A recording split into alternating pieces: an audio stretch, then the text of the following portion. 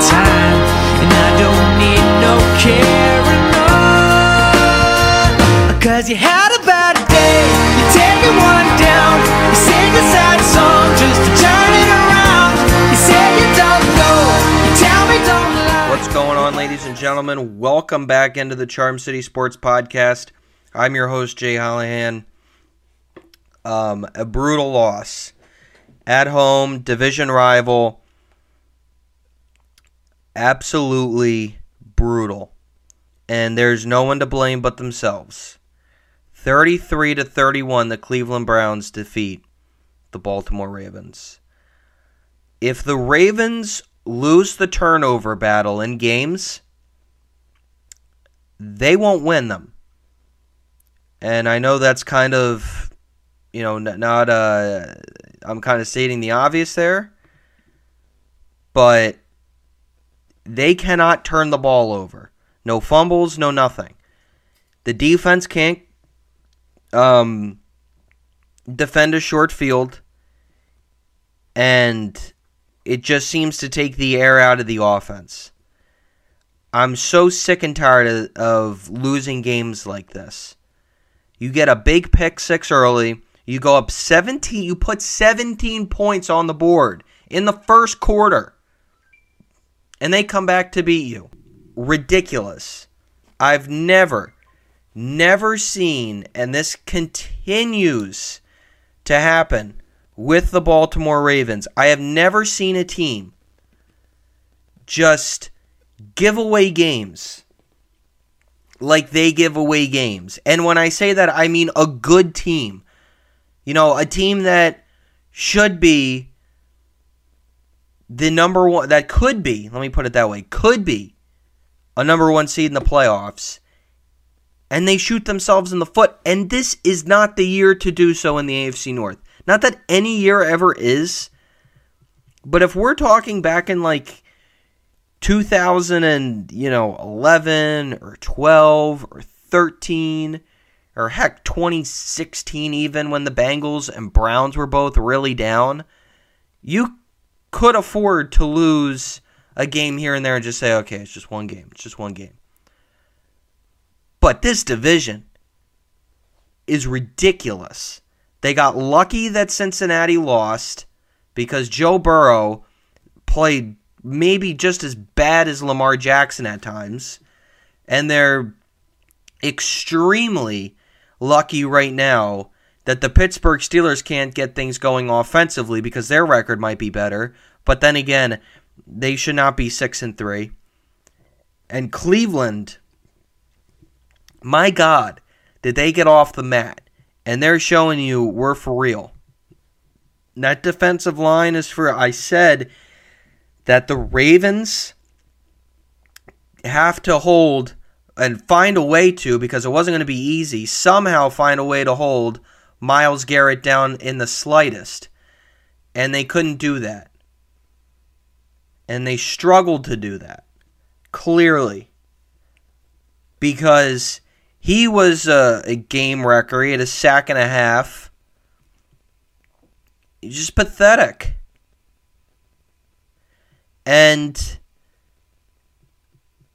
I mean, defensively, I thought, when they weren't defending a short field, they did a nice job.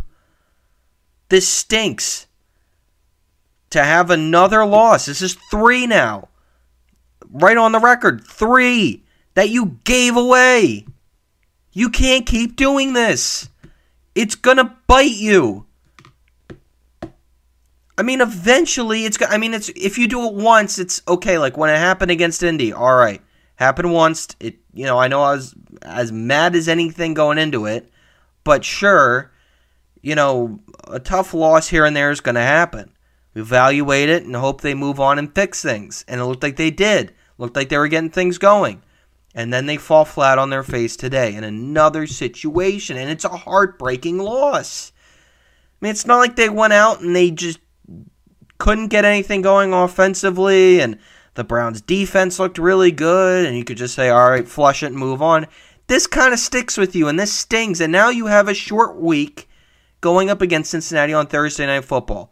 Two teams that are coming off of similar losses facing each other. Even though the Bengals really weren't in front and held momentum against Houston, the Ravens sure as heck did multiple times against Cleveland.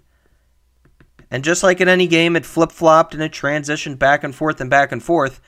But in this one specifically, you fell so flat on your face, it wasn't even funny. This is pathetic to do this. At this point in time in the season, you're in November. This is the most important month of the year, in my opinion.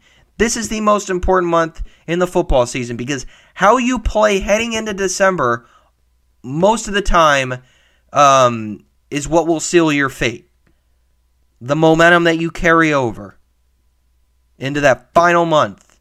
And the Ravens can't continue to play like this. They have another game like the one they just played today and another one like they played against Pittsburgh and the one before against Indy. They're screwed going into the playoffs. Unbelievable. Unbelievable.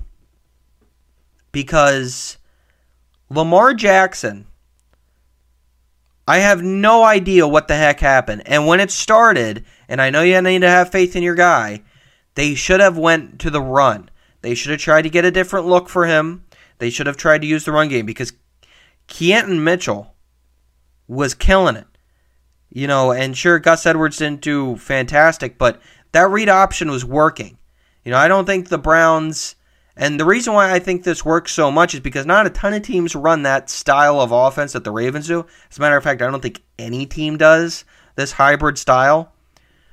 But it's something's got to, change in terms of when that happens, when, he starts to maybe lose a little confidence in himself or just, start second-guessing himself a little bit. They need to try and switch things up.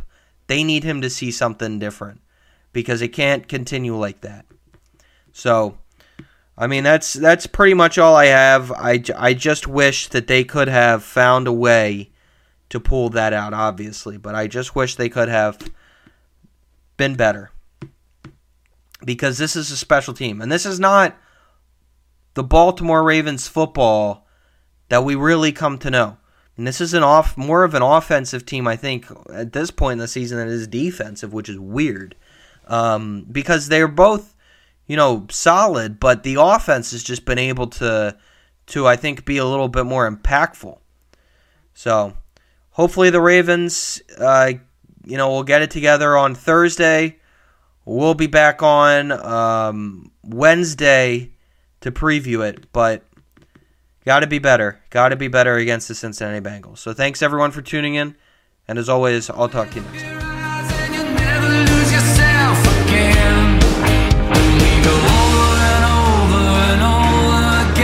You're lost in the past, thinking what might have been. You're here in your